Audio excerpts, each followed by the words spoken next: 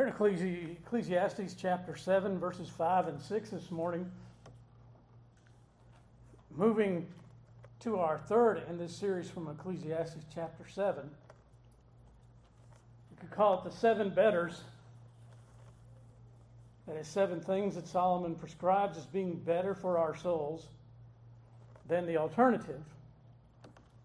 We start off with a good name is better than great luxuries.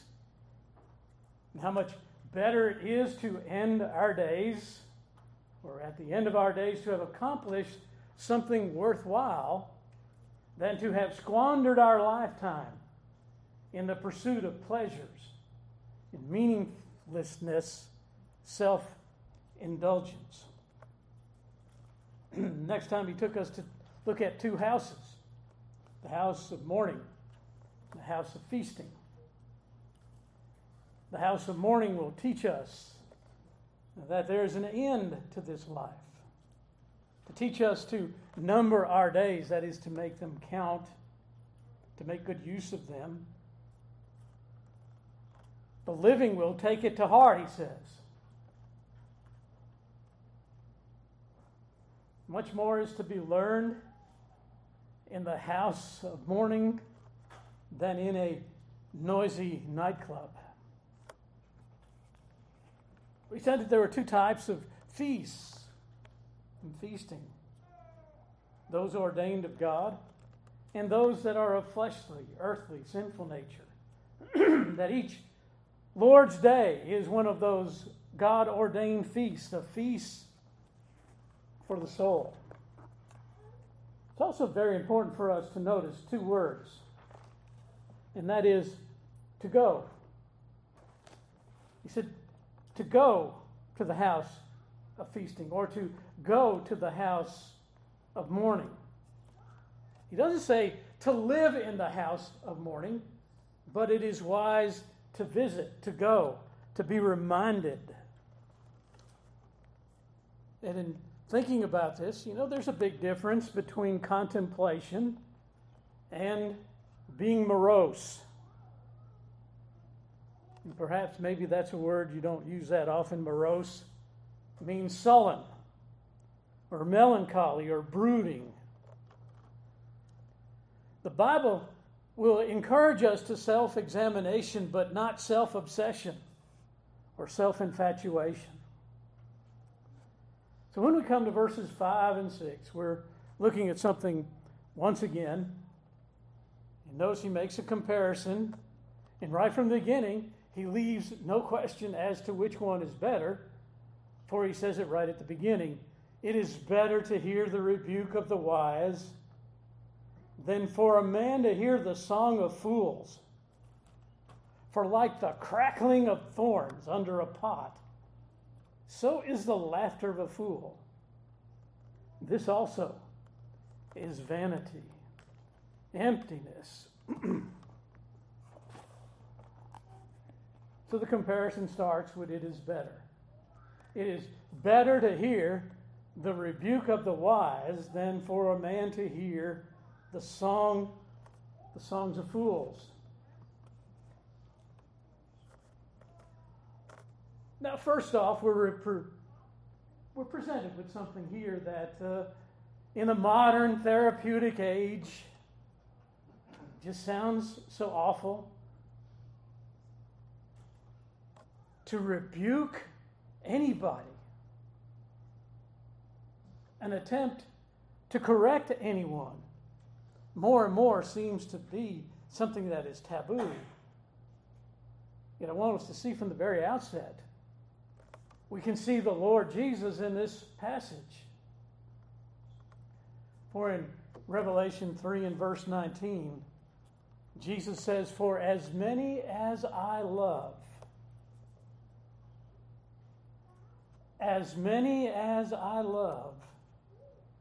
I rebuke and chasten.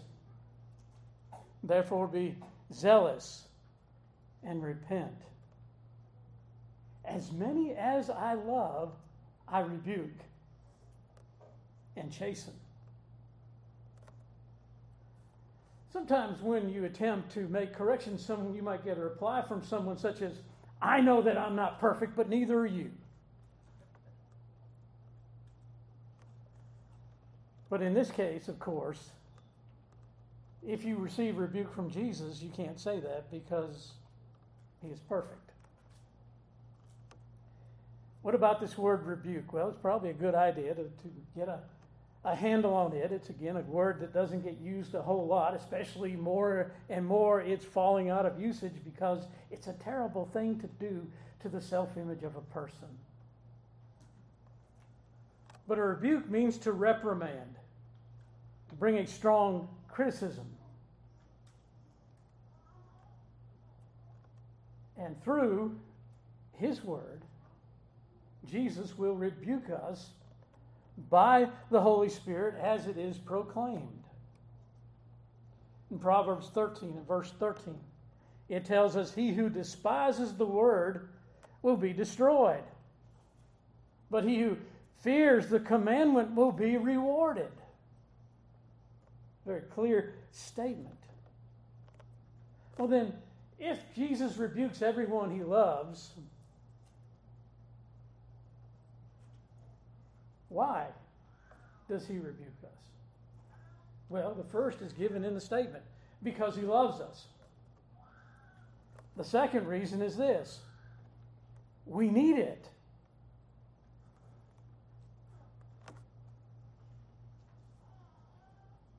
We are like vehicles, cars, with our front ends out of alignment. And even presented with a straight path, because we're out of alignment, we're always veering to one side or the other. There needs to be a strong correction, a realignment, if you will. And Jesus says, as many as I love, I rebuke and chasten. He doesn't say, some of the ones I love I rebuke and chasten, but as many, that means all the ones that I love will have rebuke and chastening, because that's necessary. That's part of love. What does that say? If he doesn't love you, he leaves you alone. So what would you rather be? Chastened by Christ or ignored? I know some people would rather have it that they are ignored, but what does that mean?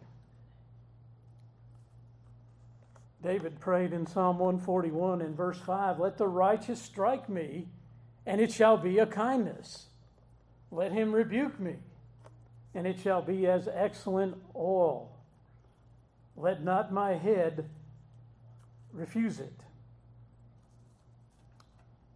In Proverbs 9 and verse 8 says, rebuke a wise man, and he will love you.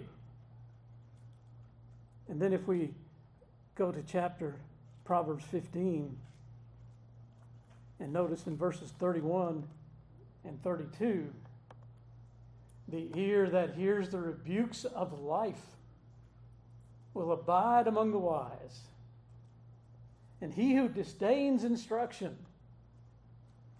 despises his own soul, but he who heeds rebuke gets understanding. The ear that hears the rebuke, well, they'll abide among the wise. But those who will not listen, despise or hate their own soul.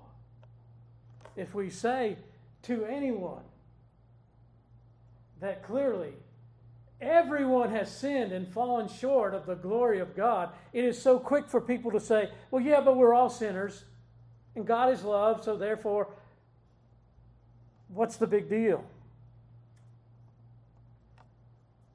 Because the call is to repent and believe. That's the big deal.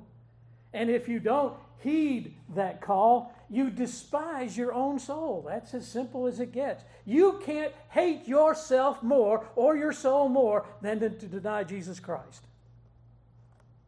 That's the most hateful thing anybody can do to themselves, because it will condemn them forever.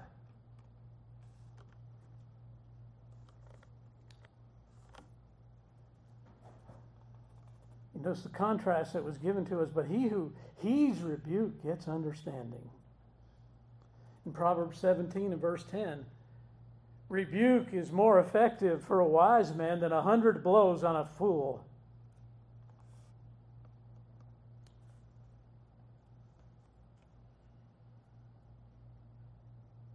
Wise men and women are necessary. They're getting harder and harder to find.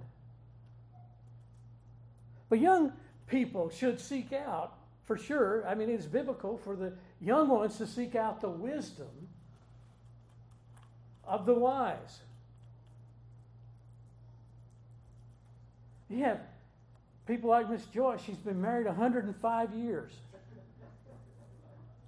If anyone can give you information and instruction on how to keep a marriage together, I imagine she has some helpful hints along the way.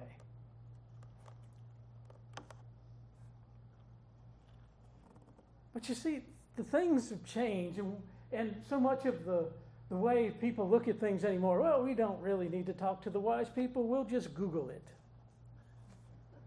I'm sure there's a video on YouTube that will help.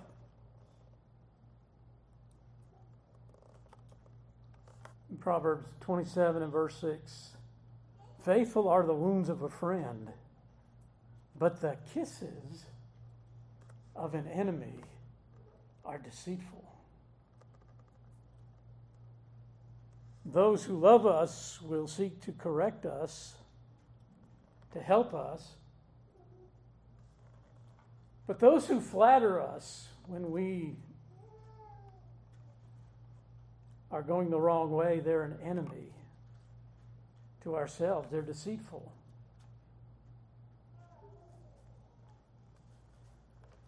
As we go to the next part of what he is saying, it's better to hear the rebuke of the wise, notice the comparison, than for a man to hear the songs of fools.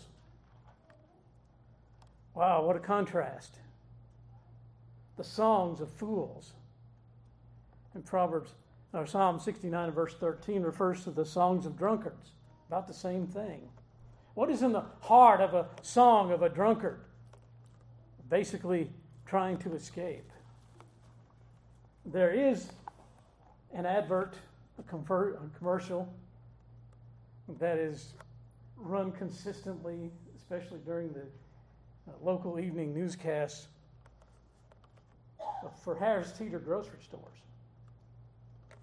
And in that commercial, there's a song that was made famous by Judy Garland in a movie from the 50s. That's not it.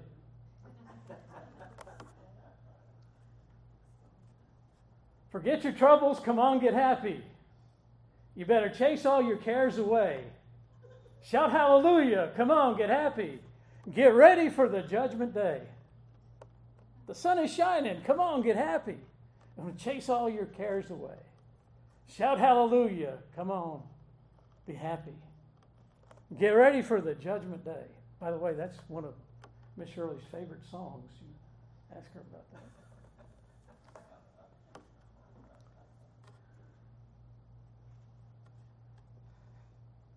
Hey, look at that. You say, okay. Get ready for the judgment day. Well, for us, if we believe, the judgment day can be a very happy day. And we should not be afraid of the return of the Lord. I am really amazed at the amount of fear that keeps being driven at us by those who think that they're helping us as believers by saying, you better be afraid when Jesus comes. Why? Why should I be afraid when Jesus comes? I should be, of all people, the most happy to see him. Anybody who believes should be in that category. There should not be fear when Jesus returns in the heart of a believer. Why? Because we're told to pray for it anyway. So when we pray for it and he comes, we just say, oh, I didn't know what I was praying for. The only ones who are afraid are the ones who don't know him, who have spurned him.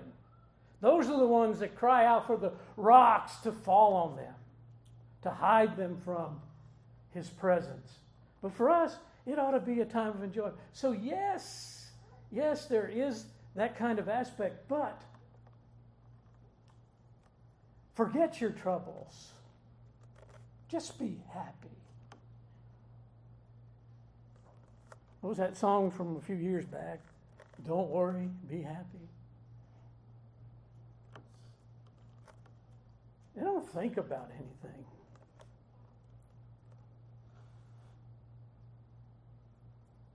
So much of entertainment is really merely just escape mechanisms.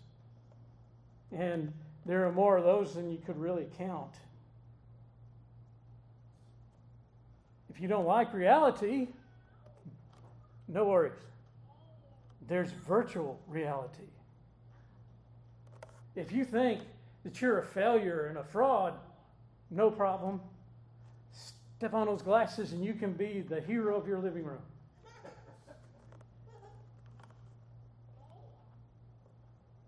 You can be a hero without leaving the house. That's an amazing thing. Or, as we're hearing more and more about AI,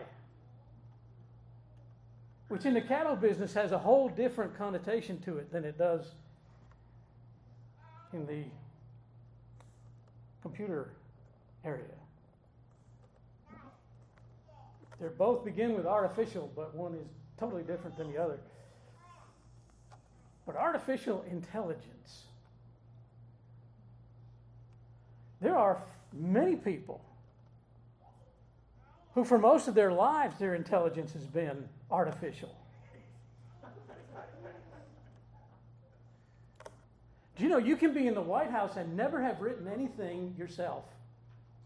Never have studied anything yourself?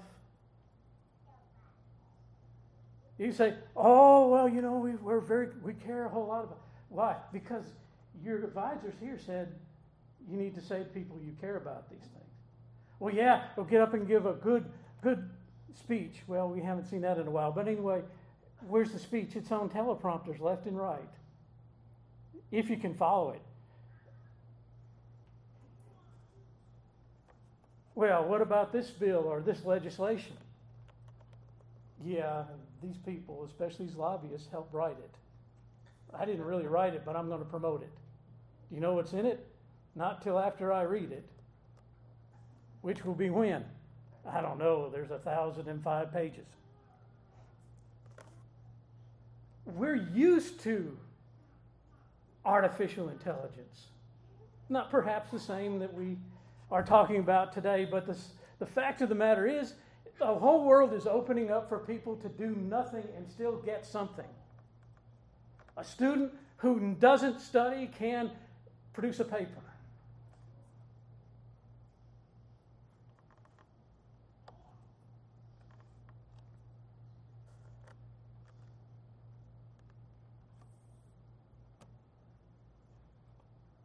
The songs of fools please the flesh, but injure the soul. And so it's possible I can hear someone thinking, well, it's just like last week, isn't it? We are not supposed to be happy. Is there nothing for us but daily correction? Well, we do need daily correction, but that's not what's being taught here. Rather, we are to look at what the source of our happiness is. Informed happiness is much better than deformed illusion. Notice he uses an illustration of the crackling of thorns under a pot. And the first thing that came to my mind was trying to have a sustainable fire with sweet gum balls. Oh, they'll blaze and they'll make a lot of noise, but they won't produce hardly any heat. And they'll burn out very quickly. And so nothing really useful is produced. Now, I know that on the web and in various places, the app TikTok has become very, very famous and people are constantly on there watching videos, and I understand. I've never been on TikTok, so I'm kind of ignorant on this. But I do understand that there are a series of videos on there where people are giving others dares to do something.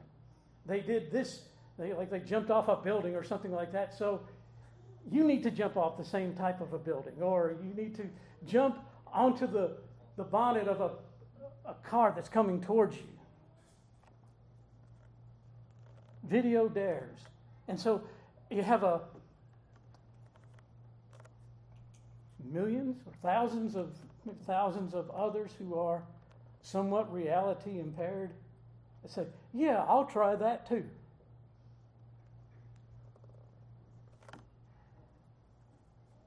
And people look at this person's falling down and they're sliding down their driveway and because it's icy.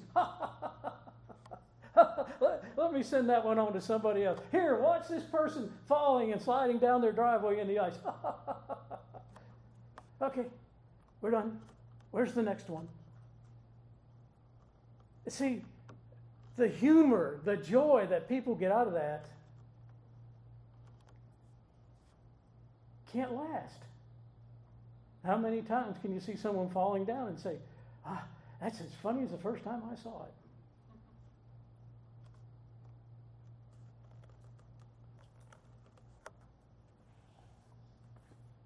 There's much in Scripture that points us to the fact that we should be a joyful people. In Proverbs 15 and verse 13, we are reminded that a merry heart makes a cheerful countenance, but by sorrow of the heart the spirit is broken. A merry heart makes a cheerful countenance. How does a heart truly get merry? It is by what the heart has come to understand and to know. In verse 15, all the days of the afflicted are evil, but he who is of a merry heart has a continual feast.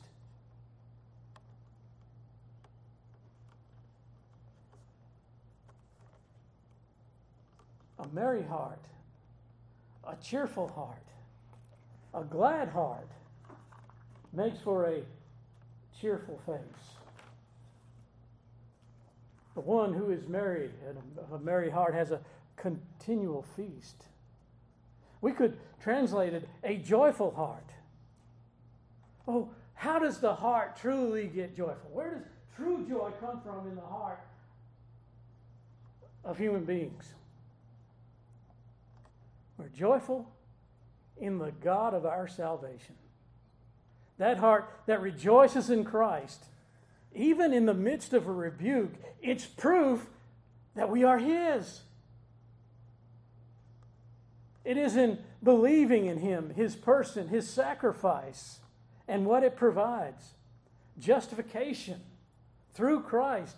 Christ making me righteous. That is giving me His righteousness. I appear before the Father in the righteousness of Christ, not to ever be condemned. That's joy. That's peace. There is joy in being able to say, I know whom I have believed, and I am persuaded that He is able to keep that which I've committed unto Him against that day. That's a song of joy, and it comes out of confidence, and the confidence comes from where? What we have been given in the way of wisdom and understanding from the Lord. Godly reproof may offend the flesh, but it so benefits the soul. Joy, really, true joy can only be built upon the truth. You can't have true joy in a lie. It just won't hold up. God help us then to reject what is artificial and rejoice in what is real. Help us to know what we truly need and be thankful when we receive it. Jesus said He rebukes those whom He loves. But you notice what He also does for those He loves? He gives them His peace. not as the world gives peace, but his peace, which cannot be taken away. The same relationship with the Father as the Son has, we have in Christ. We have his peace. Notice what Jesus says. Well done, good and faithful servant. What? Enter into what? The joy of the Lord.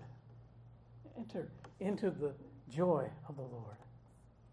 You see, we're not to be a dour and melancholy people. And that's exactly what the evil one wants. He wants us to be that way. And so we are barraged every single day with the idea that there's chaos, there's despair, the world is out of control, the environment is being burnt up, there's no safe water to drink anymore, you can't drive your car because you're polluting the atmosphere, and on down the list. Every single day we are confronted with the idea that everything's out of control and nothing is good. It's a false picture. It's a false picture. And those who truly know the Lord are able to see through it and are not wringing their hands and saying, oh, what can we do? They're saying, we know whom we have believed. We know who has this world in his hands. We know who created it, and we know who is going to bring it to the end and usher in the new heavens and the new earth. And so we have true joy. Every other joy will last. The world provides, but very shortly.